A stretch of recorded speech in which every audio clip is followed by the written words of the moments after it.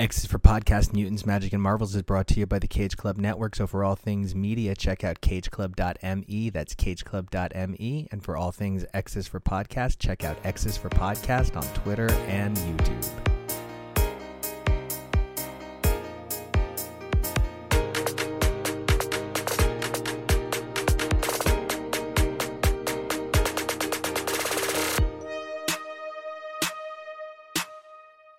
Hey everybody, welcome back to X is for Podcast, the show where we take a look at comics, mutants, magic, and pop stars week after week through their many monthly titles. Now I'm Nico, and you guys can catch me snicked around the Marvel Universe over on Twitter and Instagram at Nico Action. That's NicoAction. Hey everybody, it's Nathan. You can find me online at Dazzler AOA at Twitter and Instagram. That's Dazzler AOA, like Dazzler in the Age of Apocalypse. And Dazzler, who appears in this issue and does a magic Sailor Moon type reveal to her date, who, when she's dressed in a varsity jacket, what? Yeah, no, seriously. Yes, all of that. It's totally Sailor Moon in that. But anyway. It's so true. And it's like, I have to hope that maybe Jason Liu has heard some of our coverage and heard what huge Sailor Moon nut jobs we are and how much we love these Infinity comics. It has been so exciting to see the Marvel Universe transform under this new digital age, and that it's happening as so many exciting things are happening over in X-Men. You know, Destinies of X is just turning into like such a banner period. I know you were on the coverage for X-Men Red #1. I know I was on the kickoff for X-Force. How are you feeling about the revitalization of the X-Men universe? So far, the Destiny of X line, and I'm going to start it like with Immortal X-Men, like just in the first few issues in, like I am absolutely loving it. And I have to say, like, I have absolutely loved the Destiny of X era. Like, I was hoping for an era full of like intrigue and fun, and that's what we're getting. We're like not just getting all the intrigue, we're getting just like these amazingly fun comics that are utilizing the Infinity line to an amazing degree. Like the one that we're about to talk about right now. It's so fun, and it fits perfectly actually within the overarching arc of Krakoa. I mean, it's got a mutant pop star, she's more a rock star, Lila Cheney, and we've got mentions of Dazzler, and they both use their new fame as being faces of mutantdom, and unfortunately mainly just performing in Krakoa, but that's great because that's going to hone their craft. But it's using that, and they're like, cool, how do we get back in the human eye, because we've got to try to sell these records. Yeah, you know, this is what's so exciting about X-Men Unlimited. If you tried to take a full issue of Immortal X-Men to go like full on phonogram, I'd be like, okay, it's Gillen. Hopefully he can get McKelvey for the cover. But if you tried to have X-Force drop everything for a minute and do Quentin Quire's favorite Eric Clapton covers, I would just not be here for it. And I just tried to think of someone who Ben Percy would really latch on to. Quentin Quire covers Layla, but he like changes it to various cuckoo names. He's like Sophie. Oh, I love it. And it's all very skinny puppy. It's it's so good. Oh, I'm super into this cover. Quentin, hit me up, man. I'll produce it. And I love that you started it with Immortal X-Men. Immortal X-Men was one that we all had so much fun talking about. And, you know, I'll be honest, I'm going to say something controversial. As much as I thought X-Men Red was equally as on par with Immortal X-Men, I maybe didn't love the first issue of Marauders the way I wanted to. I don't know. There was just some part of disconnect for me. I love that, just like you said about this book, it's all about exploring the possibilities and the excitement of a new world created by Krakoa. But that's maybe the one book that I think might take a minute for me to warm up to. Has there been any title in Destinies of X where you're maybe more looking forward to what's coming than what's come out so far? I would have to say Immortal and Red, I'm intrigued as fuck. Like, holy hell, I need all of it. Marauders, okay, I want to give Stephen the credit that he deserves. Like, he really made it a cohesive team. He made everybody have a reason. I'm just, something about it was a little off for me, like you said, and it's intriguing enough to stick around and see what's going to go with it, but it's not like I'm not looking forward to it at the same level as I am the next Immortal or the X-Men Red. And X-Force is kind of the same to me, where it's doing a little bit of the same it was before, although I've really come to appreciate Percy's take on these characters. I think as much as we hate Beast, best in this era. I think he is very well written, and he's written with some great reasoning behind him. Like, I like the turn the character is taking? No, but it is a very well executed take, and it's very consistently done. And I love Percy setting up Sage as kind of a counter to Beast in this, but it's not as much of a break as, say, like Immortal Red or even Marauders have been. So it's like, feels like the same story continuing, and I just want to see how that's going to go. Yeah, and it's not even that it's a complaint, because I feel like I'll probably have the same thing to say about New Mutants when that starts up. Agreed. And it's all very, your mileage may vary. If you were already loving X-Force, I think you're getting more of what you'd love. If you were already loving New Mutants, it'll, I have to assume, still be in that same strong caliber that Vita Ayala and Rod Race have been dialing into for the last year. But perhaps the excitement for me about Destinies of X is the new places we're trying to go. And yeah, I think you're right. Immortal X-Men and X-Men Red really are the two books that are saying, throw everything you know out and start over. Yeah. I think the Marauders thing that maybe is sticking with me a little is I feel the Shi'ar have been a little overdone, and it's been a little all over the place lately. And I'm just worried to see that team, who I'm really looking forward to that team. Like, that lineup is divine. A whole lot of mutants that I have so much love for. And Cassandra Nova is in the book too. But, Yep. Same. They're going into another Shi'ar epic, which is going to, like, looks like it's going to, like, shake the foundations of the Shi'ar mutant relationship again. And I feel we've done that so many times, and I have a little concern as to how it could go, but I do trust that the writing team and the creative team is going to do it in a good way. You know, my computer background as we speak is a collage of all of the covers of the Asgard Shi'ar War from Thor, which, knowing all of the continued evolution of that story in Avengers, and knowing that we are barreling toward Axe. And, you know, I made this point in a recent room, and I just want to make it to you again, Nathan, because I'd love to get your perspective on this.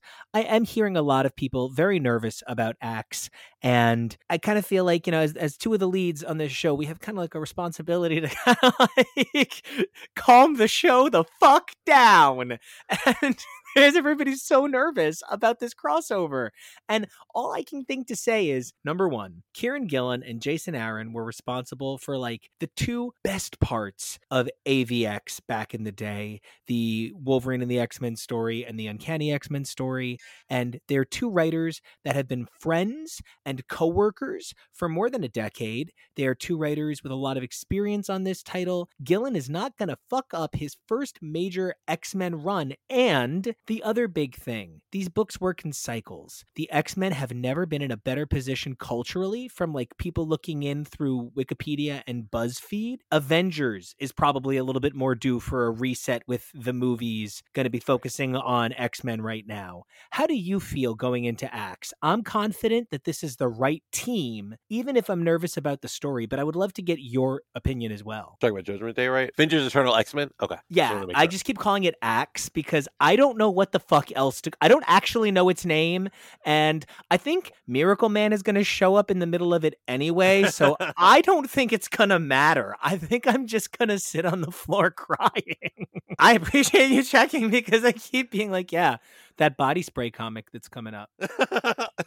Oh, Judgment Day. It is Judgment Day. Okay. I am really looking forward to Judgment Day because the Eternals under Gillen has been amazing. And what I've seen in that first issue of Immortal X-Men, I know that Gillen really has like a hold on those two sets of characters. I am nervous, like you are with any Avenger, like especially after AVX. Like that was... I'm very nervous about any team up between the X-Men and any other group. IVX also... How to say, IVX did not help anyone's case. Did not help it either. So there is a lot of pressure, and you're going into it already thinking, holy hell, like this could be a mess. But with the creative team that I know we have going into it, I have higher hopes than for it to be a mess, because I know Gillen is such a thoughtful creator that he's not going to create something that wildly undoes what some people love about characters. Like IVX was cause behind the friction between the two teams was like the mutants are like, hey, you're killing us, and they're like, but our mist, they're special.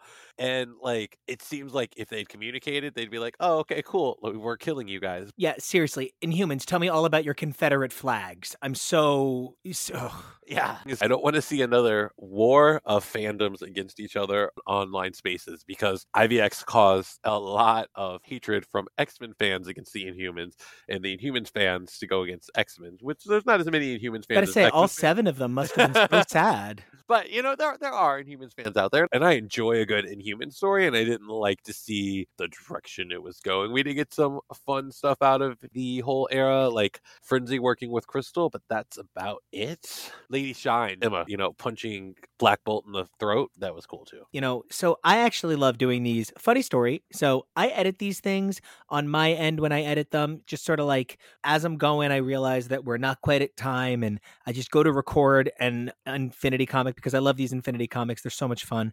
And I start this one, and the second I see Dazzler, I'm like, nope, fuck that. And I throw my phone because I already know I'm not doing this one by myself. There's no way I'm going to cover X-Men Unlimited Infinity comic number 28 featuring Dazzler and Lila Cheney all by myself. So I'm Dating a Pop Star is such an incredible moment that uses everything I love about these Infinity comics, and it utilizes characters who, frankly, you know, if it hadn't been for the announcement of Extremists, Exterminators, oh my god, thank you, I'm so sorry, I forgot which murder title it was. If it hadn't been for the announcement of that, Nathan, I think you were going to literally start like chewing on the walls, because we have been denied Dazzler. And if anybody deserves a minute, if we are finally saying fuck anything that's silly and just enjoy it, no one deserves it more than Dazzler. Agreed. She is such a fun, light character, and she has such a strong fan base. She has such a strong fan base that they have the disco fever. They do. They have disco fever. They are like burn, baby, burn to Krakoa if they don't like get another Dazzler. Absolutely, yes. They're like, burn, baby, burn. They were like, burn that island down, Mystique, because Dazzler's only doing concerts and she's not even on panel. But the title was originally Disco Inferno, but Dazzler decided that it wasn't right to stoke the fires of hatred in fandom. Thank you. That rocked. I'm totally here for you. I fucking love this. But yeah, like she's the cameo queen in this, even because like she does appear and she's mentioned a lot, but she doesn't have any lines herself. But that appearance that Dazzler is singing on stage with, like that updated jumpsuit is, it's divine. Like it's like all of her classic disco-ness with like some like extra like lines and blueness and like a skirt. Sign me the fork up for it. And even the cute little like her in disguise on the date look, it was just so cute. Like I like the idea of Dazzler just being like a dumpy brunette in like one of those teen movies where then she gets a makeover and she's like, I'm Dazzler now. Or she's Hannah Montana. She's Hannah Montana. Yes. I mean, first of all, she looks like fucking Thessaly. That is the first goddamn thing. And I really, how fucking great is it that they had a show about mutant celebrities, and the one they wanted for the opening montage is Dazzler. Yes. That's so because do you know what this issue made me realize? We have it hard as Dazzler stans, but fuck if you're a Lila Cheney fan. Oh my god. Oh, and I love Lila Cheney. Lila Cheney is so amazing. But yes, she does not get very much respect. She just pops up here and there. And she pops up, does she? From her Dyson sphere. At least it's not a Dyson's vacuum sphere. That would be bad. That would be great cross-marketing, though. But anyway, you've got Dazzler being, the more known among the fandom as the most important mutant celebrity. But we've got to remember the first mutant celebrity, although she didn't come out as a mutant until well after Dazzler was outed, was Lila Cheney. Lila Cheney was so big when Jubilee got introduced to the team. She's like, who the hell is Dazzler? But she's hanging out with Lila Cheney. That's old fogies music. So, like, she was a famous star in her own right who just took her own time to come out as. So, my friend, you know what I love to do? I love to pull out those fucking numbers because you're right. Lila Cheney is sort of set up as the old lady version of Dazzler. Kind of, sort of, a little bit. But so fucking hell, Lila Cheney, including this issue, has ever appeared 60 times. No way. Oh my god, she's only appeared 60 times. And I know, including this. And the last time I remember seeing her, besides in Krakoa era, just as a background character, was she was in that Captain Marvel issue for. Yeah, absolutely. And I was like, what? This is interesting team up. Okay. But and Lila has such a odd history, right? She is an amazingly dynamic character who unfortunately had a very age inappropriate relationship, depending on how old you actually think Lila is. But Sam Guthrie was still 16 or 17 at the time, and she was definitely well over it. So sometimes in fandoms, she gets settled down by that fact. Obviously, I don't like to blame the fictional characters. It's the mainly male writers of that era who created those aspects of the characters. So I forgive that, because especially if they're not presented in that same way ever since. But yes, there is a large chunk of fandom who does remember Lila Cheney, but also doesn't want to let go of the fact that writers put her with Sam Guthrie. And I'm just going to point out that in your complete defense of her 60 appearances, at least 50 were written by men. Kelly Sue DeConnick is responsible for at least 3 in her Captain Marvel run, but Chris Claremont is responsible for 20, and that's 15 of the first 30. So yeah. It's a lot to be owed to men a bit outside of her age range.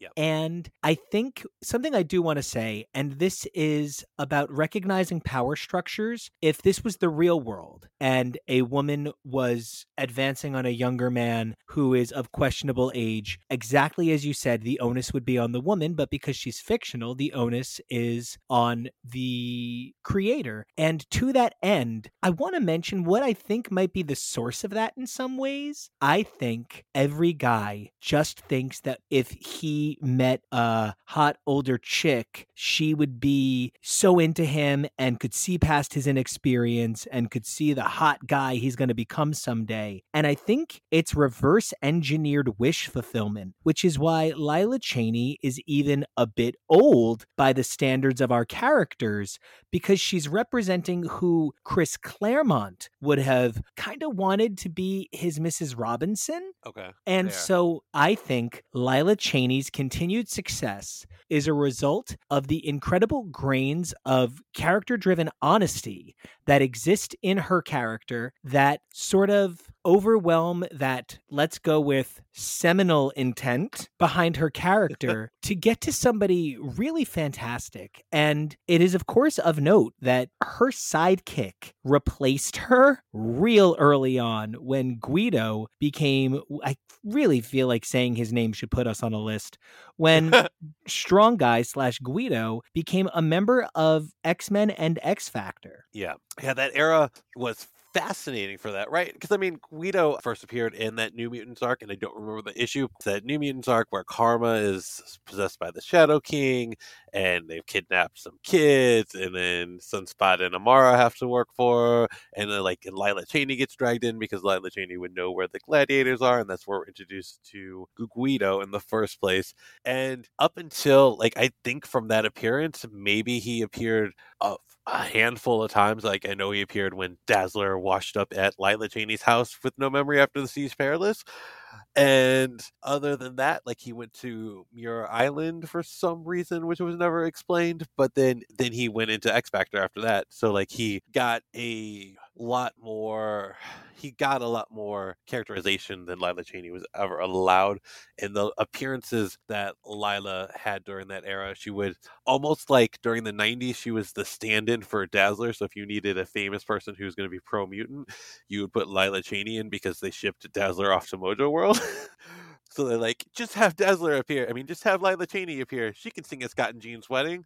Like, she can be having this concert in the park where Xavier gets shot at. And she's not pregnant with a trick baby. She's not pregnant with her son and grandson and grandsons. And yeah. Wow. Okay.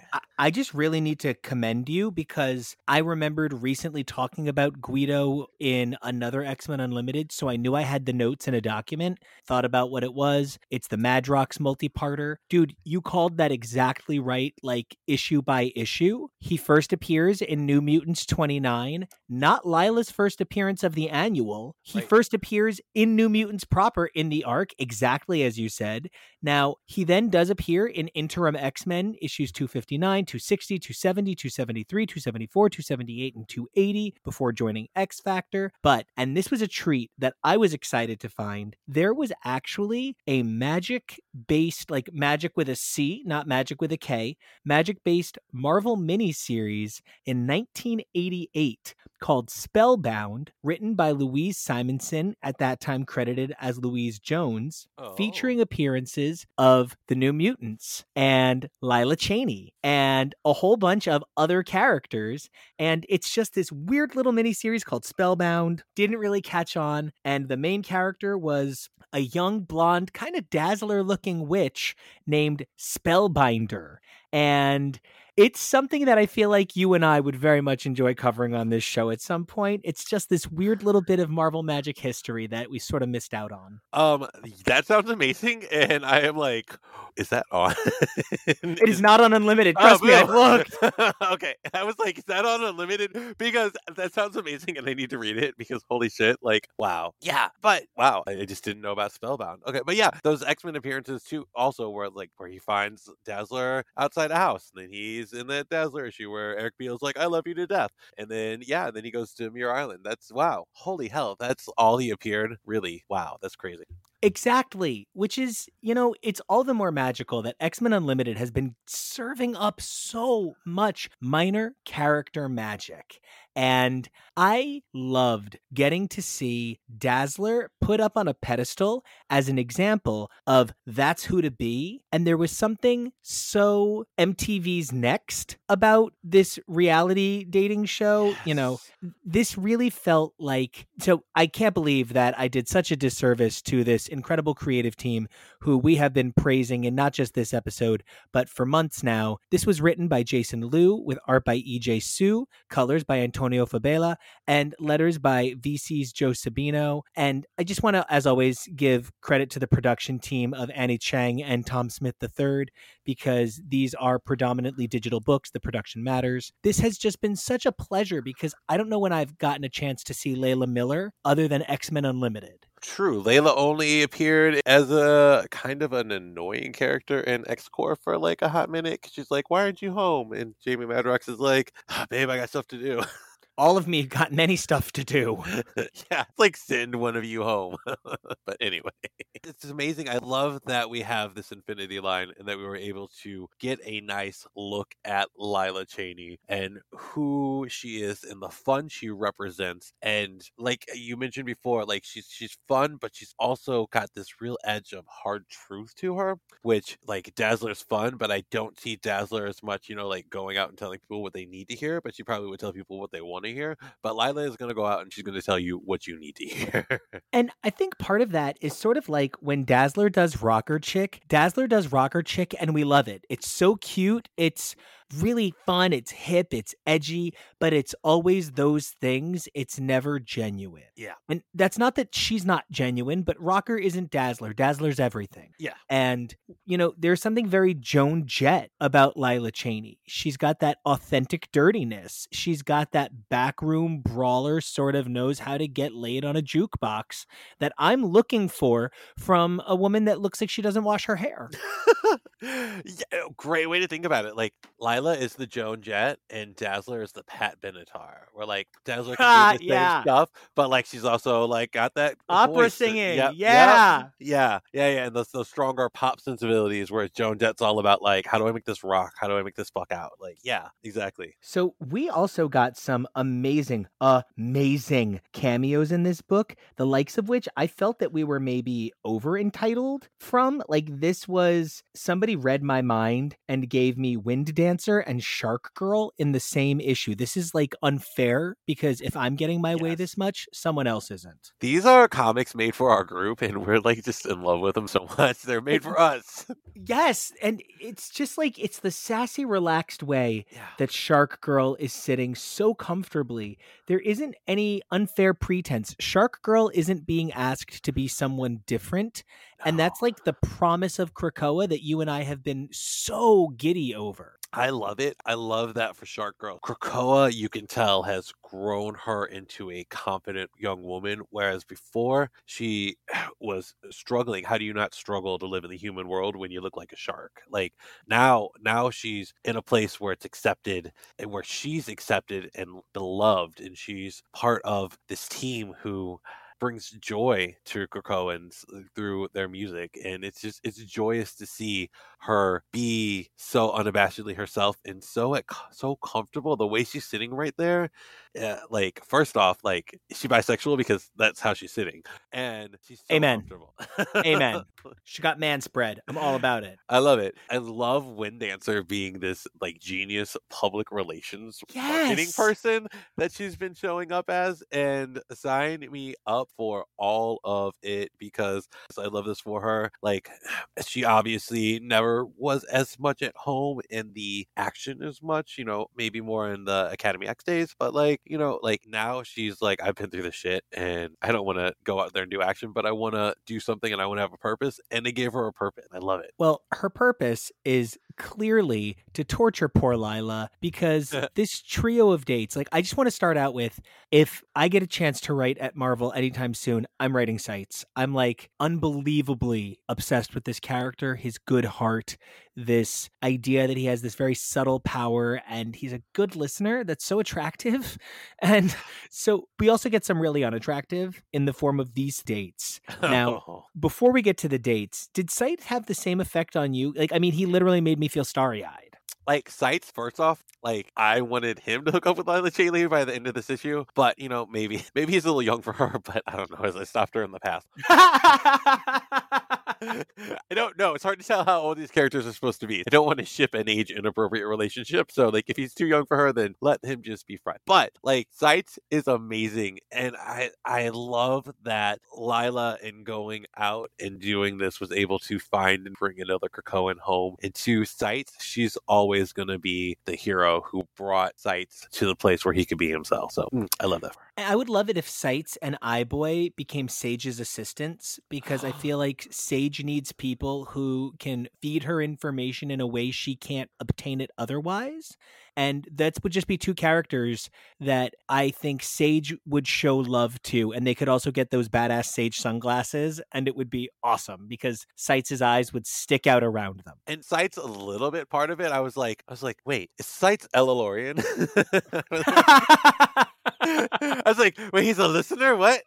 Digging that reference. I love it. I love everything about the design and the concept. I love the fact that we are getting to know more of these mutants who are non-combatants. I love seeing all of those sides of it. We didn't see a lot of that before. You look at classic X-Men, the only chance we ever really got to see with that was the girl who was at the Heartbreak Hotel in the Beauty and the Beast miniseries, who flunked out of Westchester because she could only turn flowers into different color flowers. And I hope she's out there living her best life decorating Krakoa right now. Oh, I love that. That's like, and I love that you said decorating Krakoa. You didn't say that, you know, she's found a better purpose. No, everybody gets to have exactly their purpose. I love that so much. You know who has no purpose? Tyler. And you know what I'm never going to listen to? Sunshine State of Mind. I don't want your California white boy ape crap of Empire State of Mind. You take that shit and you go back to California. Sunshine State of Mind. What the fuck is that as the name of an album? I love that she got outplayed by trying to promote her new EP. She ran into somebody trying to do the same thing, and he couldn't even recognize her. And she's like, "You don't even know who I am." And that's one of the things that's like so fun about this Krakoan age. They're making Lila seem like any other musician. There wasn't a she's got to hide that she's a mutant angle here. She just gets to be any musician promoting her album, just like Tyler, the scumbag. Yeah. When she said you plugged your mediocre music enough, date's over. I was like, yes, Lila, yes. And that dress she's wearing there is so reminiscent of her. I the only way I can describe it is her Cherish look from when she was teaming up with Deathbird. Yeah. Oh, I love that. Yeah. You know who I didn't love? Oh. I did not love Dennis from Toledo, Ohio. This Friends of Humanity, Sons of the Serpent, Chris Evans wannabe looking racist, mutant hating, white supremacist, bag of shit motherfucker who I just like, and this is something I am aware that it has to do with agents and I'm aware that it has to do with creating good television. But why would you fucking go on this show if you're wearing a fucking Friends of Humanity shirt? Why would you fucking go on this show? That's clearly what that FOH is. That's clearly what those fucking Sons of the Serpent tattoos are. Why would you go on this show? And like, it's so silly that I'm getting so heated about this fictional character doing this thing, but it's such a clear parallel to things we've experienced that we've seen on reality shows where there's a possibility you're going to get put with somebody of another race. So why are you coming on this show all sorts of ugly and racist about it? I understand what you're saying, and I agree with you because Dennis is the worst. And like when we first saw him in the first panel, I didn't look closely enough to see the FOH shirt, and I was like, "Oh, okay, he could be cute, I guess. I don't know. He looks like he's racist." And then, like 2 seconds later, oh, he is racist.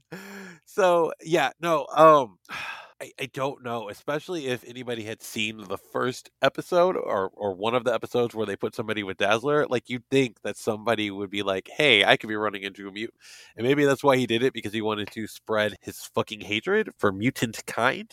But, like, I was like, ew, the Friends of Humanity are back. That's gross. Especially because the Friends of Humanity as a concept are something that I think we know is coming. We know that it's due to see a resurgence, and to have it break out into this fight sequence, but man, no quote unquote X-Man showed up. I was like, yeah, this fucking team, man, I'd read their book. I'd so read this fucking Lila Cheney is a super fucked up version of Gem and the Holograms. This is so great. Their drummer is an actual shark girl. What the fuck you got that's so great? And like, it's so amazing to see the unquestioned agency of characters in this age. Something that we've always struggled to see is our faves have an opportunity to shine, but now they've got as much panel time as we can scroll. And Jason Liu has spent the last year delivering character moments like this. Yeah, you know what? I love that series, and I would even think like you could have Dazzler on as a subordinate, because I think in a Lila Dazzler dynamic, Lila always has to come out on top because Lila's the one who gave Dazzler the break when Dazzler was like outed as a mute. So like, I don't know, but like but I love Shark Girl and Lila's interaction together. They should always kick ass together, because fuck yeah, I need at least a whole issue where they go on tour together out there with DJ and like everybody else. I'm like, I need it. Something I would really love to see, and I so rarely do this kind of thing, but, if Marvel does happen to want to see people get to explore more of these things, I would love to see maybe even digital-only annuals that's like a Marauders annual, but the Marauders are only kind of in it. It's really about Lila and her team, and the Marauders intersect in space, an Immortal X-Men annual, but it's really about this other person that makes sense to intersect with that team. Amelia Vaught and, Xavier and Magneto happen to be in it. There is something that we're all clamoring for from this, and that Marvel sees it enough to give it to us in Unlimited really fills me with hope that Krakoa is really about the unbridled limitlessness that they've promised. Agreed. I agreed. I love what we've seen, and I really hope they keep using this format to further these underserviced mutant characters. Even X-Men Green, for everybody's maybe not love in the way the direction of the story, it really highlighted some characters. It really highlighted, Lin Lee in a way that we hadn't seen her highlighted in a while. So they are using this to really develop some characters. Like after that, we got a Deadpool run. He doesn't have a book right now, so I guess that was a good way to keep him going. But like they really are using this to highlight characters. When we had the Cassidy story too. Like those are characters that we don't get to see interact as much because the books that they might appear in don't really call for that type of interaction. It's great to see this. It's great to see the unlimited format style, the limited name being used for that same kind of anthology that it used to be in the 90s, but in a lot more digestible pieces. I could not agree more. And I have a panel that I've just been waiting to talk with you this whole time. The last fucking, I guess we'll call it page, that giant panel of the concert. Holy shit, that cast potential is something else. I think that's Mercury, Jubilee, Chamber. I have no idea, but I hope I look that good in a sarong. She looks amazing. I need her. Yeah. I don't know. Maybe we can just call her like badass cheetah print girl, and I'm totally in. We have Annalie, Mondo, Rain, Wind Dancer, Karma, Glob Herman, and Sync. This is the greatest fucking team ever. Is that Karma or Armor? Because I couldn't tell because I was just like the leg. Yeah, I projected that it was Karma because I associate Karma with these students because of her time in New Mutants Volume 2. But Armor was also a really huge presence at that point, and she would definitely play into this group of fan favorites that find themselves celebrating out this issue. How excited were you when you saw this unbelievable, like, Gen X meets New Mutants Who's Who? I lived for it. I was like, okay, cool. I need a whole miniseries just about I need a whole 6-issue miniseries in print about the ongoings of the Green Lagoon. And Seitz is the new bartender. And thankfully, Anole is a little too young to be a bartender. Is not a bartender anymore. Now they've got Seitz. I want to see a Fred and Seitz book and give it to me now. And have all of these characters come in and talk about their day, and it could just be talking about their day and tell no other story, and I would be the happiest motherfucker alive. And now I want to ask you a question about your happiness and about how this might have secretly been tied to your happiness. With X-Lady Murder Squad, I keep forgetting if it's exterminators or extremists or X-stab them to death, but I'm really wondering if in some ways, maybe this was an editorial test balloon. It's got some of the same characters, some of the same ideas, but I think what this did suffer from was a limitedness to explore that bigger picture, and this just got me stoked for Exterminators. Yeah, Exterminators? Like, literally, I messaged you the second it came out. I was like, Nico, I have to do this. When it comes out, I was like, oh my God.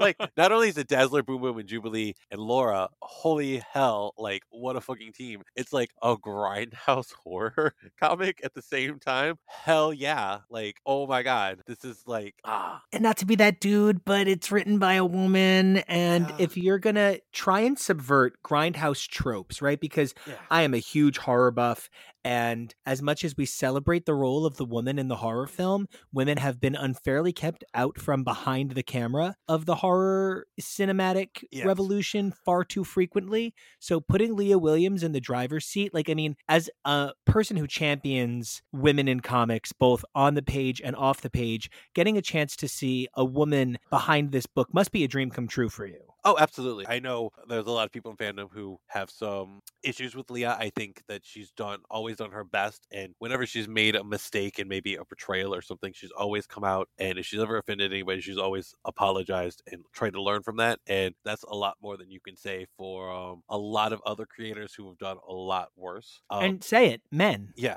If you call out a man for doing something like that, usually they're not going to say, oh, my bad. Like, they're going to say, oh, you're just being sensitive. She listened. listen. She took the criticism to heart, and is trying to evolve from that. And that's all we can do as humans when we make mistakes. And sometimes we don't always realize our privilege is going to get in the way of how we see a story going. And I think that could have been what happened with her at the end of X Factor. And I think she has really tried to apologize for it and to make up for it in that way. So seeing a writer able to go through that kind of emotional growth is amazing, because you don't see a lot of creators out there who are able to take that time to listen and try to grow from their mistakes. I think that's such a beautiful way to explore that idea so succinctly. And the thing that I notice is Jason Liu managed to write a story about Lila Cheney going on like a speed dating system. Yes. And, it somehow managed to kind of almost pass the Bechdel test. Kind of. It doesn't exactly, but there's plenty of women, and they talk about things that aren't just men. They talk about things that are about their personalities outside of this situation they find themselves in for professional reasons. Right. So, I don't know, this might have been up there with the Banshee story as just like, how good are these one-offs going to be? They're kind of putting some of the print comics that I'm seeing Marvel do, they're kind of putting them on their toes. These Infinity Unlimited stories are really challenging my expectations in an excellent way. They are, and I love that, especially as, we've all been honest about this. The Infinity comics are like a value-added program to Marvel Unlimited. Like, you're not going to really sign up for the Infinity comics. You're going to sign up for it for the vast quantity of Marvel back issues on the site and the service. And to actually get these issues, which are of such great quality and which are able to help further the discussion on characters, especially right now when we are in the midst of a huge paper shortage for the industry that's causing massive delays. Just to have this service coming out, these comics coming out that we can count on, we can rely on, and get exploration of characters that we wouldn't have is amazing. Because, fucking mic drop, the paper shortage. I've never been so grateful for this Unlimited Infinity program, because, we're having trouble sometimes doing whole weeks of content, because even though we cover pretty much everything but the Avengers books and the Spider books at this point, we're still struggling to cover everything, because sometimes, even despite that, 3 new books came out, and it's so fascinating to see how this is all going to shake out. But man, if we keep getting Infinity comics like this to cover, I don't think we're going to have any trouble filling our space. I don't think so either, from X-Men Unlimited and the amazing gems we've seen in it to like the fun stories like Alligator Loki or Marvel Mew, or like the primers that have been coming out about characters that have been a great intro point into characters, to Avengers Forever, to just all of these other Infinity comics that are out there. They're adding so much richness to the Marvel Comics universe that we wouldn't necessarily be able to get if we were trying to do them as print stories. They would have to have, a strong entry point for sales. These stories don't necessarily have to do that. I love that. That is such a great point. They just get to be fun. Yeah. And speaking of comics that still see themselves in print, we have our second room of coverage of X-Men Red coming up next. And no, Nathan, I know you were on that first room, and I was like, there's going to be nothing left for anyone else to talk about, because they did such an incredible job exploring every fucking page. And then I was like, oh, you know what? I want to talk about the Ring. And I mentioned that, and then still this room managed to give us like 45 minutes of content that has nothing to do with what we've already discussed.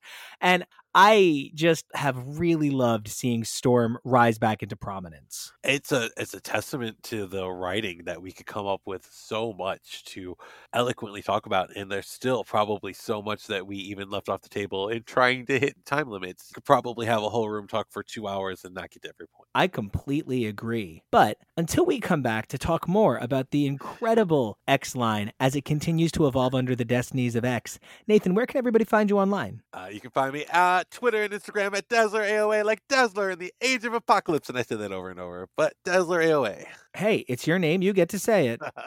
You guys can, as always, find me over here on X's for Podcast, but don't forget to keep an eye out for The Billy Club, my new show with contributor Tori Sheehan, where the two of us take a look at every Daredevil story increment by increment. You can check that out over on YouTube, as well as my contribution to the incredible Young Men in Love anthology. I can't believe I get to be part of a book featuring the incredible talents of Sina Grace, Anthony Oliveira, Terry Bloss, Joe Glass, and more.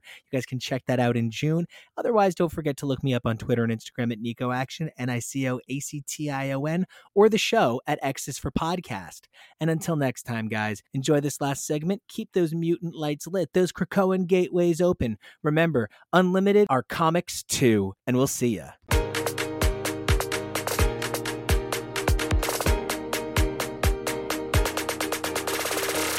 I was very confused about why Magneto left the Quiet Council and if it was really all about this Moira nonsense, because it seemed below his threshold for like stepping back from a major leadership role among mutants. Between that and not seeing any kind of conversation between him and his husband, like I would have loved to see a scene where Eric and Charles like have an argument about the fact that he's like, I'm too tired to do this. I must leave. And Charles is like, no, you can't. I need you on the council and I need you to be here with me. And Eric's just like, no, I can't, honey. I'm sorry. The beautiful thing about it is that it's a story that has to be told. I don't mind that we're not getting that right out of the gate, but it is so like Magneto and Charles have been side by side since House and Powers 1, right? Like this whole era, the whole thing about Inferno was that they were underhandedly, coordinating with Moira or what have you. So we know where Moira's at, and this is obviously where Magneto's at. So the big question is, where the hell's Eric? Because by the logic of like, I need to leave the council, then so should Charles, and they could just be opening up a bed and breakfast.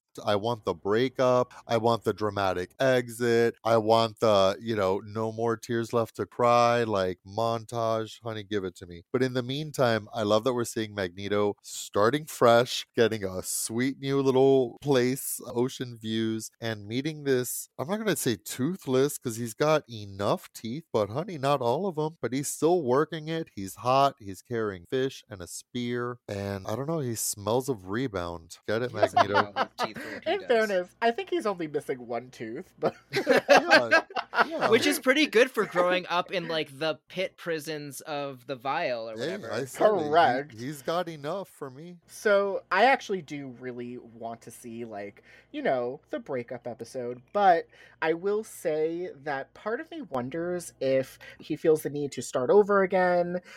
Is this because he feels broken down because of after all of the hard work he's put into this nation of safety for his people, that after turning over Leaf, 1, 2, 3, 4 times, he's still seen as Magneto, leader of the Brotherhood of Evil and enemy of the X-Men? Is that affecting him now? I mean, I can only speculate, but I would believe that would tear a normal person down, and is this the crack in that armor for him? I think that's a great read. Like, I'm heartbroken for him. And honestly, between him and Emma, they've had to hit the refresh button so many times between the two of them. And, Magneto's been around even longer. Like, it's bound to eventually break you down.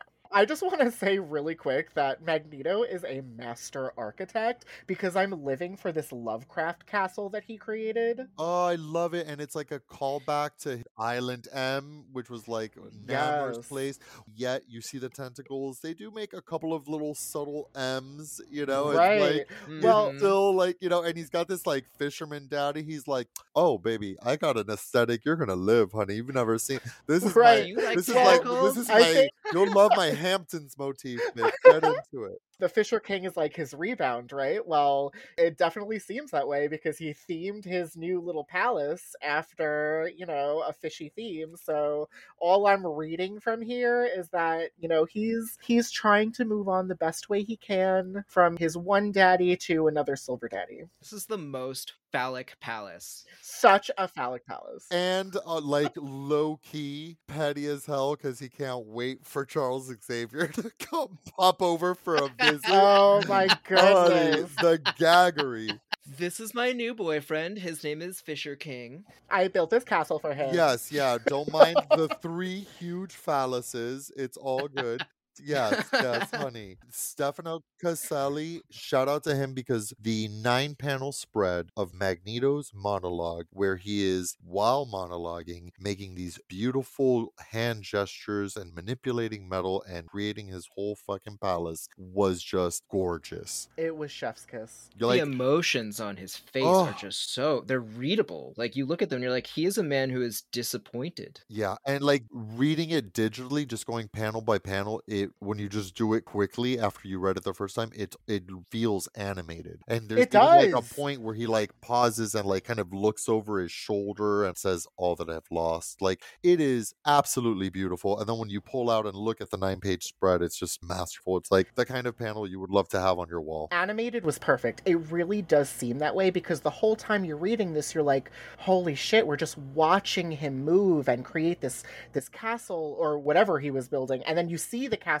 afterwards, and it translated so flawlessly on panel that what you said was so true. You watched the movement. When he says all that I've lost, like, I am also with you guys that I want to see like the actual conversation, the actual moment where he breaks. But I do think about like the last sort of since the Hellfire Gala up to like Inferno 4, and like Magneto has kind of been through it. Like the Scarlet Witch of it all, like they had to concoct this plot, and like, you know, there's all of the emotional trauma there. There's like trying to redeem his family. She like dies in the process. Like Resurrection's a mess. She almost kills everybody again, and he has to like make Toad take the fall for it. Like, you know, it's just like I feel like he's been, and then obviously all of Inferno, where like him and Charles died, and like they lost Moira, and lost more than that, they lost like their power over the council. He's just like in a flop era, and I think that's why he's like rebuilding and starting with Max, right? Like he needs to get back to himself and not have kind of the delusions of grandeur. Right, and not to mention the genocide of Genosha while he was the ruler, and not to mention like the Holocaust. Yeah. Like, he's taken a lot of L's. The latest of L's. Right. When Fisher King is talking about like being, you know, in the vile pits or whatever and like surviving, like it felt like that was kind of an illusion. And Max, him using the name Max instead of Eric, for me was kind of like a callback to that. It's like so significant. If anybody has started fresh, changed your life, transitioned, moved, started a new career, whatever, sometimes you go by a different name. And like that was very this for me. It was kind of like if he's been stripped of so much, he's stripping off one more thing, and he's gonna make a go of it as Max on Arakko. Yeah, I appreciated that turn back to this core piece of who he is. You know, before he was Magneto, before he was Erich Lensche, he was Max Eisenhardt, a very, very good German Jewish boy. It's beautiful to see this moment of connectivity that he has with Fisher King Daddy, where Fisher Daddy says, I was in these prisons, I was tortured, I was there, and it seems like you were somewhere too. And he's like, but I don't want to talk about it. Being in the presence of someone who knows the kind of trauma that you've been through in that way, to be able to talk to someone, to connect with someone whose trauma lines up with your own in that way and be seen, it must be very powerful for him. The person running the prisons is Tarn the Uncaring, and he sits on the Great Ring of Arakko. I think part of the promise of X-Men Red is this kind of liberatory moment where, like, it's not just that, like, I think there's an understanding that, the Arakko, like, the Iraqi, they're just, like, kind of roughneck and, like, out here swinging. What does that mean to be a people under siege for thousands of years and having lost for a couple of hundred years? I was just reading X-Men 17, where after the Ten of Swords, and Iska says, like, the Great Ring is our government, and it has been for thousands of years, except for the fallow years, which is when Annihilation takes over Arakko, and people like Tarn are used to subjugate them and to spy on them. Like, he was very much like Nazi vassal state, and there's like a secret police element too to like the Vile. But, you know, to meet someone who's been through that, and then you're connecting the idea that, like, oh, wait, the person who did such immense harm to you and also Kobak Neverheld, who we can get to later, like, is governing. And to what we were talking about with Iska, if Iska gets them to go to war and then she betrays them and they lose, Tarn is consulted. Like, that is who holds the seat of loss. It's like the worst possible option. Like, he's useful because he's like scary and powerful, but also, like, if things go awry, the person you don't want in charge, as we saw in Hellions, is Tarn. And I feel like Magneto's going to get to a question of, well, wait, why are you even given authority in this realm? That's a really great parallel to the question of Sinister on the Quiet Council too, though, because he's only there because of the genetic database that he's profiled and the role that he plays in the resurrection process. It speaks quite loudly to the fact that that is the only reason he's there, but that's a compromise that Krakoa is willing to make. What is it about Tarn that he is the compromise that they're willing to make? Especially when he seems to be worse. Like, he is a walking trauma for millions of Iraqi. You know, there's like 20 million of them or something like that. Like, he's just like a walking trauma for them. And it's a dick. He's hilarious. And petty. And a fabulous, like, villain. And I love that when Sinister comes across, like, his opposite, you know, the Iraqi version of him. His immediate instinct is he falls in love and decides, I'm going to clone a version of myself that's kind of like a hotter version of you. Like, fucking Sinister is the best. Oh yes, I love villains. Agreed. Yes, they're horrible people. They're villains. They're, you know, no good, but they make for fun stories. So right. I'm on board with that too.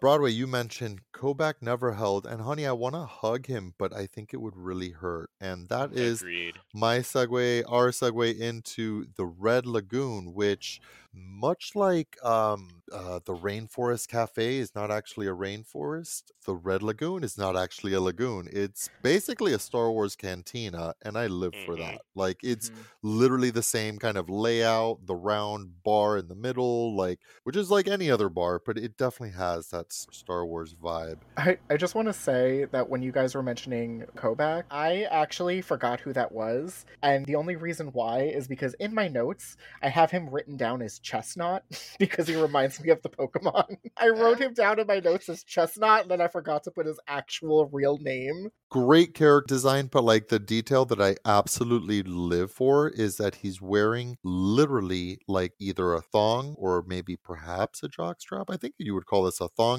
And like the crotch is like rocks. I actually don't think he's wearing anything. That's also it just possible. looks like the muscle that makes boys stupid. Yeah, those are just his obliques. Yeah, those.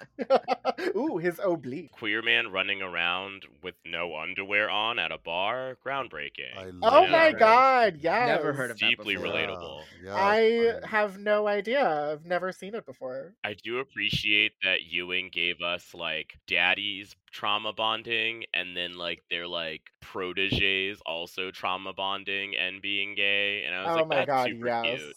Like, I just appreciate that from like a storyboarding perspective. I also appreciate that Kobak is an immediate gay icon, telling us about yes! like, the trauma of his lover back in like, I live. Yes. Yeah. My only issue is that it's another like gay romantic tragedy, and we've had so many of those. But he's so pretty. I'll take what I can get. Yeah, and I'm looking forward to him falling in love again. Hopefully, I hope he sticks around. I would love to see him stick around. Absolutely. I really loved his line when somebody was asking him to help Roberto in a one-on-one fight. I'm not going to insult a man I've only just met. Like, that was that was such like the subtext was like, I might fuck him later. I'm not sure. The vibe is unclear. My gaydar is like, but we're playing it fast and loose. Everything's on the table, and I'm certainly not going to start insulting him, honey. Chill out. I actually do think that if we're ever going to get queer Beto, it's going to be this book. I hope so. I want it to happen. X-Men, I guess. I've been wanting it to happen. Oh my gosh, he reads so queer to me. It would be amazing to have a queer Latino character, and this is the time, in my opinion. And I love that he's looking to like start a disco on a Rocco. Like, I love that he's just like, for the culture, honey. And he mentions David Mancuso, who is a queer legend. I fully Legend! just Thank you. Legend! Thank you. This is I what I'm really saying. did a deep dive because I was like, I need Yeah. to know about this person. Then I'm like, oh, he was DJing at the Loft in Paradise Garage and all that, and sort of putting all. Oh, okay, one of the girls. Got it. And I love that this is also a callback to like Planet Size X-Men, and there was all the celebrations, and then the after party was at Araco. I love like it had just started existing, and that was like the immediate vibe. And like I'm definitely like a kid of the nightlife, and there's something utopian, and there's something about like peace and love and unity, and you know all of that like within the culture and within the layers of like dance and subcultures and after parties and gay culture, and just the fact like Ewing's doing something with that that's interesting, and that Sunspot is the one that like has just tends across the board. Well, it shows how much potential he sees for Araco and for Iraqi people, and what kinds of gathering places are necessary for a community to thrive. And we're not just gathering around warfare and death. What other kinds of spaces do we need? And just to kind of parallel, it's a conversation happening in the queer community as well. If we're not just going to bars, if the bars are closing en masse, what kinds of spaces do we need so that we can come together and so that we can thrive? I think exactly. It's really cool seeing Bito thinking about these things and thinking about what is contemporary Araco culture and how can we bring people together around these ideas. Because this book is really trying to ask that question in several different ways. And there's such a cool parallel to Krakoa, right? Like if Krakoa is going to have Charles and it's going to have the Green Lagoon, which I live for, but let's face it, it's a tiki bar. It's cool that Araco has Magneto and Storm and a burgeoning disco underground scene that's going to go mainstream. I live for it. Well, and Krakoa is on Earth, and by virtue of the fact that it's on Earth, there's a degree to which it has to assimilate to Earth politics and ways of doing things that Araco doesn't need to do. Araco can be separatist. Araco can be anti-assimilationist because there aren't enough humans on the planet to make them assimilate to anything. Its stance can be a little more guarded and defensive. It doesn't need to have the unending altruism that groups like the X-Men needed to have in order to prove themselves to, again and again, problematically, to humanity. Right. Krakoa has to coexist, even if it is separate. The thing about Araco, like this whole new fresh planet, is here it is. Here's paradise. Here's peace. Something is fucked up, y'all fucked it up. You can't blame anything. You can't talk about whatever came before. And everybody is challenged with, okay, it's a fresh slate, but we still bring our experiences, our trauma, our, fight or flight, our all of that baggage. What can we make of this fresh start? But we've yet to like really explore it. And I love that we're tackling it from a couple of different angles right out of the gate. To do a little referencing here, in Sword number 9, that's when actually we first see Kobach Neverheld fighting Storm, and he poses the same challenge that Nameless does, which is like, how can you rule when you were not there? Initially, it just seems like, oh, he's spicy because Storm thinks she's coming in and she's hot shit. And then you're reading this and it's like, no, like he was there. He was in the prisons. His lover died. And he says, we fought against the Vile, right? So there was, again, a whole element of like kind of secret police. I think they called them Vile Omnipaths, right? Like using telepathy to like spy on the populace in a way that reminds me actually of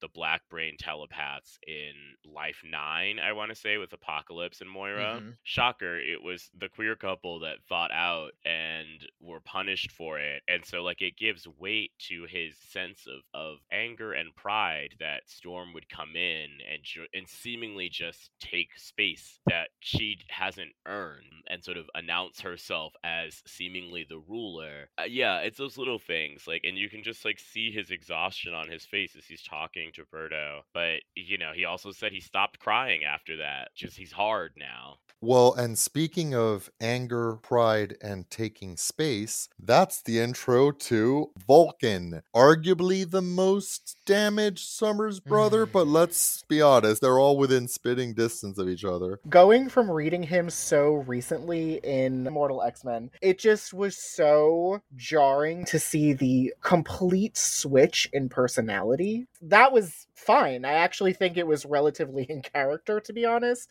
It's just interesting because they do mention that he's degrading, you know, like his mind is degrading. Well, and I love that there's still that tension, and he specifically screams as loud as he can, "I never died." Because there was the question of, did he die and was he resurrected, or are we and it seems pretty clear that this is the one who survived. This is the real deal. Shi'ar have sort of triggered all of that, because you notice like he isn't immediately like enraged until the person doesn't recognize him, and then from then on, more or less, like once he says "I never died," he has all of that like classic Vulcan energy coming out of his eyes and mouth. Mhm. It is interesting the parallel between, as you said, taking up space, where like Vulcan did do what Storm is being accused of, which is like to go into space and kill the ruler and then take the space empire. And so the parallels between even Vulcan and Storm, not just Storm and Abigail, they're really interesting, and I'm excited to see those played out. But I also like reading that bit where he says "I never died" in the context of the fact that like he went to Krakoa and he never died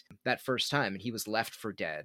And that's happened to him a number of times now, and it seems like something to explore within the shape of his character is that like he, much to his like resentment, it seems like, is the constant survivor of these horrific things. It is a little weird to me because it felt like there was a line drawn in the sand. It was like, okay, everybody from this point forward is fair game, so therefore you would get cameos and whatever. John Proudstar, Thunderbird. After we get some Sunspot and Vulcan interaction, here comes Thunderbird. And this is a character who would not have been resurrected, right? Like, that's why there's a statue of him in Central Park. And yet here he is. So, I mean, they've created this literary device that we can use to, like, bring anybody back, and, you know, I'm not getting too caught up in it. Whatever had to happen to get Thunderbird here, I am so fucking here for it, because there have been little vignettes and little stories and whatever to like make what you can, but like the character we know is Warpath, who was angry because of Thunderbird's death and who was cast as a Hellion and who kind of struggled with his own anger and demons, and like even in the most recent work in New Mutants by Vidal Ayala, God bless, Yes. we see so much growth in him and how he is still a badass and a brawler and a force to be reckoned with, but the most gentle, soft boy, the most like loving, like self-reflective, like he's just evolved so beyond his name of Warpath and how he was introduced. And now we get his brother back, who ironically is now dressed in the outfit that his brother was wearing because of him, like, and he's the one that's angry and ready to throw fucking tables, and rightfully so, and trying to figure out where he fits into the gig. And honey, I loved everything about this. I love that as we're talking about Arakko and Krakoa, I love that when he is called Krakoan, it is legit like borderline slur to him, because Krakoa is not like the land of hope and promise from where he was resurrected, although yes, it is that. For him, that's where he was left to die. Oh, that's such a good point. Right. That's such a good point. Summers Brothers, right? Yep. So like this might be all well and dandy, but the last I remembered was this fucking island killed me, bitch. Was he left to die by Scott? I thought that was Vulcan's team, and then Scott came back with the new X-Men team. I think you can make the argument that Krakoa is the reason he was recruited to the X-Men, and therefore the reason that he ultimately died. Yeah. If Scott had been doing his job, the X-Men would have never been caught, and he would have never been on that mission. Like, who knows? But like, the vibe for me was like, I got beef with two things that are alive: Krakoa and a Summers. Like, specifically Cyclops, but I'll take it out on any of y'all. I'm gonna be honest with you. I actually found his anger in Cyclops very misplaced. It actually kind of bothered me. I really enjoyed it. That's kind of the epitome of John Proudstar in general. And I'm not saying all of his anger is misplaced, because let's get real. I mean, but let's get real. Who among us, right? Like 3/5 of my anger is probably misplaced. Like, that's human. And I love that we're seeing him struggle with that. It's just just like, it's a great story. I'm so happy he's back. Of course. I just hope that we see that developed. Because otherwise, if it's just he's allowed to be angry at this person who, I'm going to be honest with you, I really do not believe did anything to him, then I want to see that. I want to see why. I want to see his rationalization. Otherwise, I'm left in the same, state that I was when he was introduced in the books and very quickly died, hating him because he was so angry all the time, but like in a bitter, kind of unfun way to read. You know what I mean? I hear what you're saying, but like I see this as like the pilot episode of the series, and it's very clearly to me setting up that trajectory for John, right? Like him Absolutely. struggling with peace, him kind of like trying to figure it out. He's going to start off in a rough place. He's going to get better. It might get worse before it gets better, but like I'm glad he's there, and I'm glad there's somebody just ready to throw a table at somebody and be like, I mean, "Fuck honestly, this!" I will say it was amazing to watch. So I agree with Yes, that. yes. There's also like a really complex layering of trauma here, Yeah. Mhm. and Yeah. I'm gonna try to engage this in a way that is like does it justice, but like we do have to recognize that like John Proudstar, much like Jimmy, is an indigenous man, and Of so course. there's a lot of trauma-based rage that often does not, and I can say as a black man, like that's a thing that like I experience sometimes where you're just pissed the fuck off and there's no proper outlet for it. And then you compare that to Vulcan and how pissed John Proudstar is when Abigail Brand is like, maybe we can find him a job on the station. And that to me is fascinating because there's a way in which, like, obviously the mutant metaphor has racial connotations. And I think about how Krakoa offers for so many of its villains, so many of these, like, people that are either, Mhm. outright sociopathic, like empath, or like sort of conditioned and socialized into violence through their oppression. So many of them do much better once they have like a job. Now, I don't know if that's going to work for Vulcan, but it's worked for Proteus, right? Like something that is therapeutic and giving to his community that gives him a sense of purpose can be like liberatory. Not like that you need a job, but like that you have something that gets you up and you can dedicate yourself to. And we've seen the way that, like, compared to John Proudstar, Jimmy has found that mentoring, that throughout all of his, struggles, like mentoring these kids has given him a moment to really kind of digest his trauma and digest and synthesize, right? And to do something new and to find peace in that. And I think that is really interesting. I think the way in which that, like, John thinks that Gabriel's a monster and like is not deserving is fascinating, right? That he can't even get out of his own like trauma bubble to see that like, oh, this other person is actually struggling too, from the same island, no less. But Right. then you also have, I mean, I know that he's gonna have a giant size coming up, and I am I'm so interested to excited for see that. like how does he fit in this new world? How does he dedicate himself to all of his peoples? Does he dedicate himself to all of his peoples? Maybe he stays with the Apache, I believe. Mhm. But how does he find something to make being in this world work for him? And hopefully when he does, that will make him appreciate what Vulcan is going through, and also Cable, because you want to talk about somebody who's traumatized. Like, Cable's seen it all and had to take Warpath and make something out of him because John wasn't there. All of these very traumatized people, some of whom are related, can't see each other, is too real, but also like very real. Exploring that tension between Cable and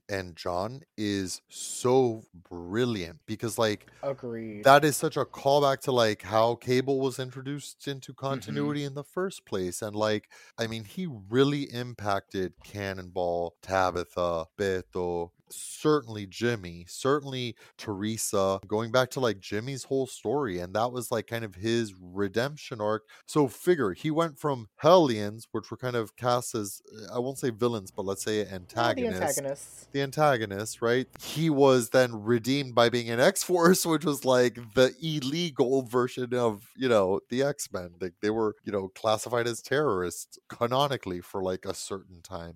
Like, Yeah, he was coded as kind of gray morally gray because he kept like occupying these morally gray spaces in the mutant world. But he was always there for the right reasons, and like he's grown so much. So I love that, like, going back to this, like, Yeah. I live for it. Right. James was always my favorite of the Hellions. I loved that he has had so much growth and development, and this, I am so excited for John to come back because I want the interaction between them, the whole reason why Jimmy, joined these teams in the first place, but also because I want John to be able to come to terms with, his time away as well, and like see how the world has shifted and see how Jimmy has evolved, It's going to be rough going because his whole family has been killed. This very interaction seems to uphold and reify some of his like fundamental reasons for being angry. I mean, Vulcan gets a job and he gets kicked off Arakko. Right.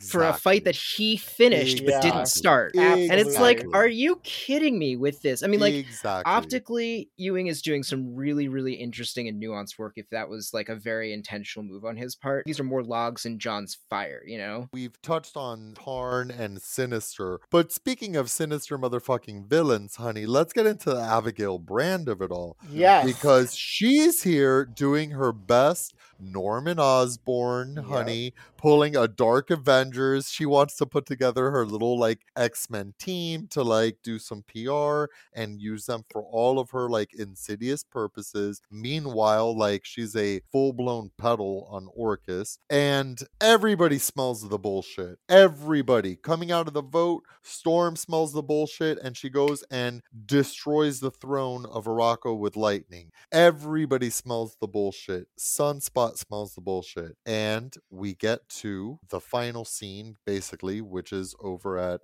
let's call it by its proper name. Magneto has invested so much into this piece of real estate. It is the Autumn Palace. It is the Autumn Palace.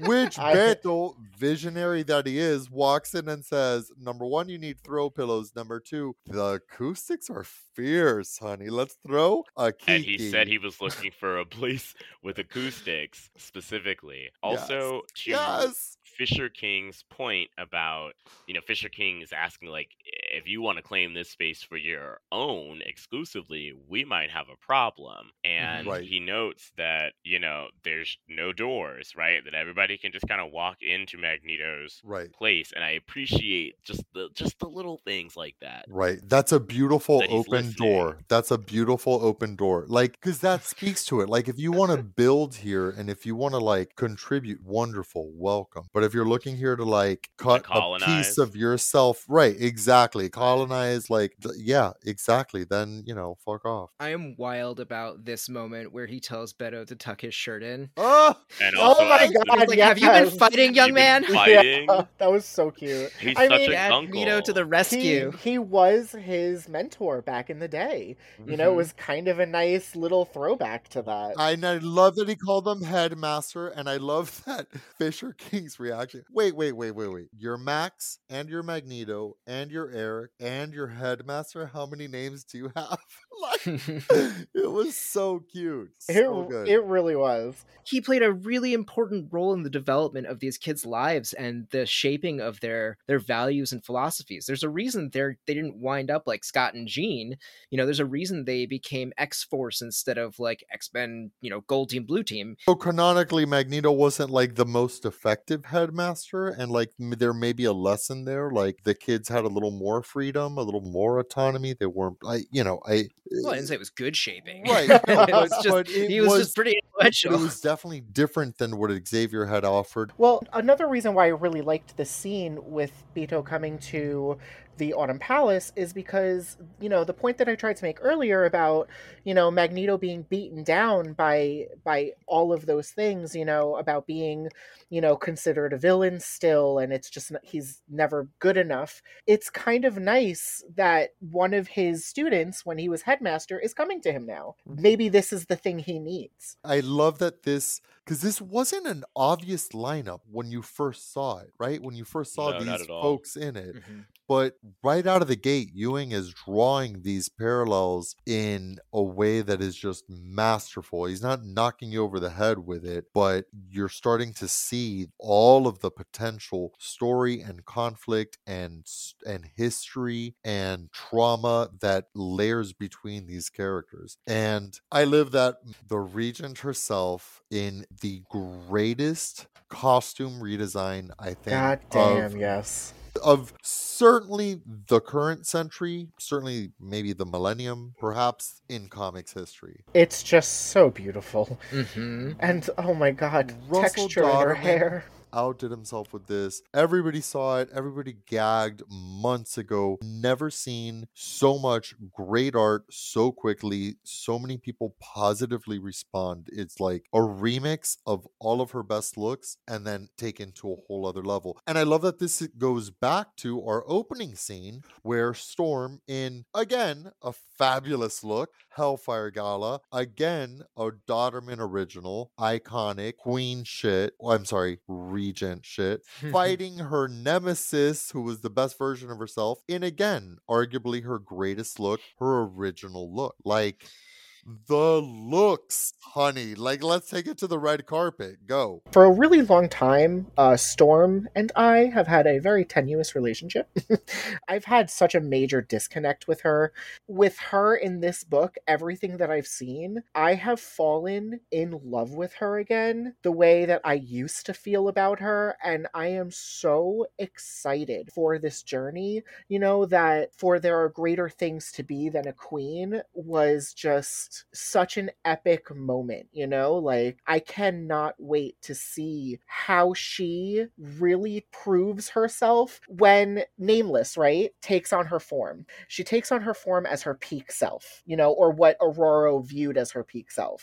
And this, I can't wait to see how she comes to the realization that she was not at her peak then, maybe she's at her peak now. The last couple of pages here, starting from the conversation with Brand to the end, really hits. And one thing that hits for me is the parallel between, right before X-Men 15, right before Scott and Jean go to Otherworld, they say very clearly, you guys made a government, and so that's your job as the Quiet Council. But Krakoa is for mutants and the X-Men are its heroes, right? And so it is very fascinating that it's on Earth you have the X-Men, on Arakko you have the Brotherhood. But what really gets me about that is that there's a kind of, I don't know, Iraqi people get characterized as tribal in a negative way versus a kind of community and kind of anarchistic collective. There's obviously a government, but it's not super formal in that way. But there is a sense of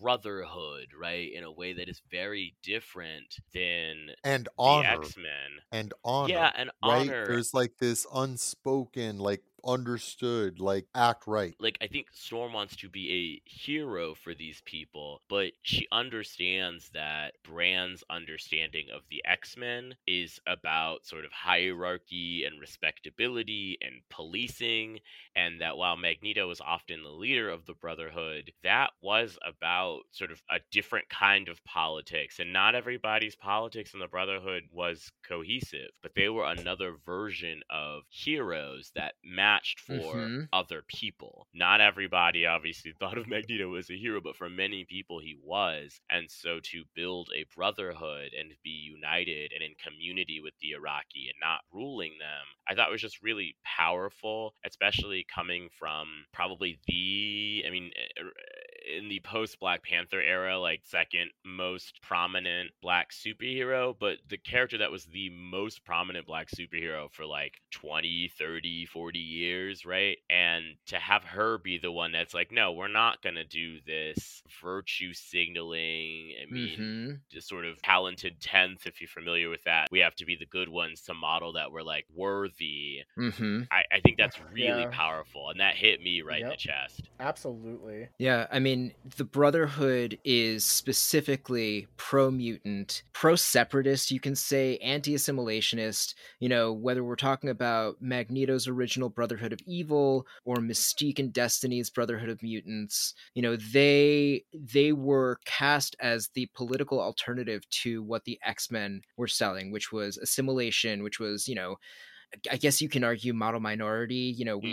We protect the humans so that they won't fear and hate us, and we hope that by doing good, they'll fear and hate us less. They believe that Brand is going to gather her own X-Men, and something needs to balance that really represents Arakko. I liked the sort of description you gave, Broadway, of anarchistic vibe of Arakko. It kind of reminded me of The Dispossessed, where you've got like Urus and Anaris, you've got the world that looks like ours, it's very capitalist, and you've got the inhabited moon that's very anarchistic, and the examination of both those systems and finds them both wanting in a way, but they're each distinct and valid and can stand on their own. I think it's a great thing to be exploring what Brotherhood means to mutants on a mutant planet. As for Storm's look, I mean, it's paralleling that major shift that she went through after she stabbed Callisto, after she met Yukio in Japan and figured out that she was bi. It's indicative of a major shift in her thinking and where she's putting her energy and how she's going to lead, most especially, I think. And I'm really, really excited to see where she goes from here. I think Ewing writes a great Storm, so I'm really excited to see where he takes her. Ewing writes great, period. I have nothing but faith in this book. I mentioned earlier that I called it a pilot episode. I feel like that's exactly what it is. I want to be fed. I you know what? I'm not even going to jinx it. I'm not even going to beg the universe to deliver a 100-issue run, because nothing would make me happier than fast forward to, issue 99 just came out. Let's talk about it. Because yes, give me the shit. Give me season 1 through 6. Make it count. Let's go. But whatever we get, I'm not sure if this is an ongoing or if this is a maxi. I am just living for it. Give it to me. I'm really hoping this is an ongoing. The racial elements of the mutant metaphor are complicated, and sometimes people want more sort of overt racialized elements to it. And I was saying that, like, well, you have Storm facing off against this like stank white lady bureaucrat who again believes in like a sort of kind of girl boss feminism, where it's like Sheryl Sandberg feminism, where it's like I could sit on top of like an evil capitalist machine, like I could be evil, but it's like cool because I'm a girl boss. And Storm is like, no.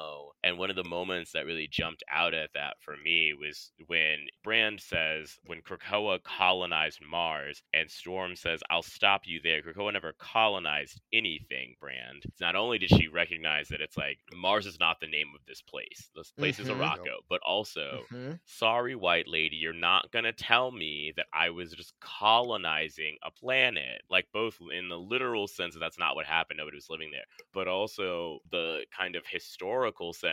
Like, you're sitting here saying that like this black woman is a colonial queen.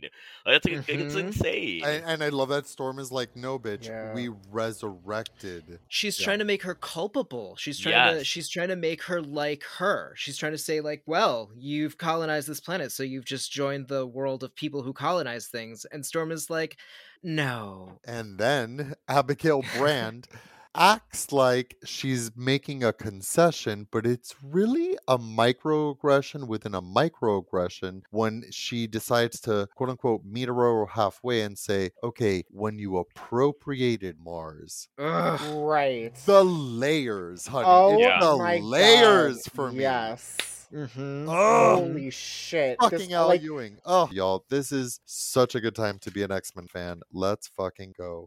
I appreciate that Storm, while Brand thinks like, oh, like the Arakkii need an X-Men to like model for them how to behave, Storm, as the regent of Arakko and the voice of Soul, is like, no, they need heroes, in part because they can't be dependent on these like model citizens when the Shi'ar come. Like, there has to be a collective culture that knows how to deal on the global or galactic stage, and like your little sword station fucking puppet X-Men is not going to do it. So goodbye, madam. Mm-hmm. Yeah. Okay, but I do want to just say, I really want to see who the fuck Abigail Brand Yes, Oh, I yeah. think you Vulcan is one it's of going to those. be Yeah. a hot fucking mess. You know that they are going to be a force to be reckoned with. You know that they're all going to serve a purpose. Oh, girl, Empath better be keeping his phone on alert, because I bet Abigail Brand is going to try to get him up in there. I wonder which team WizKid is going to be on. Or Cable. Ooh. Oh yeah, for sure. I have this dream of WizKid taking Abigail down, so I'm really hoping we get Agreed. more of him. Oh, yes. Oh, my goodness, I would cannot wait. love to see him on the team.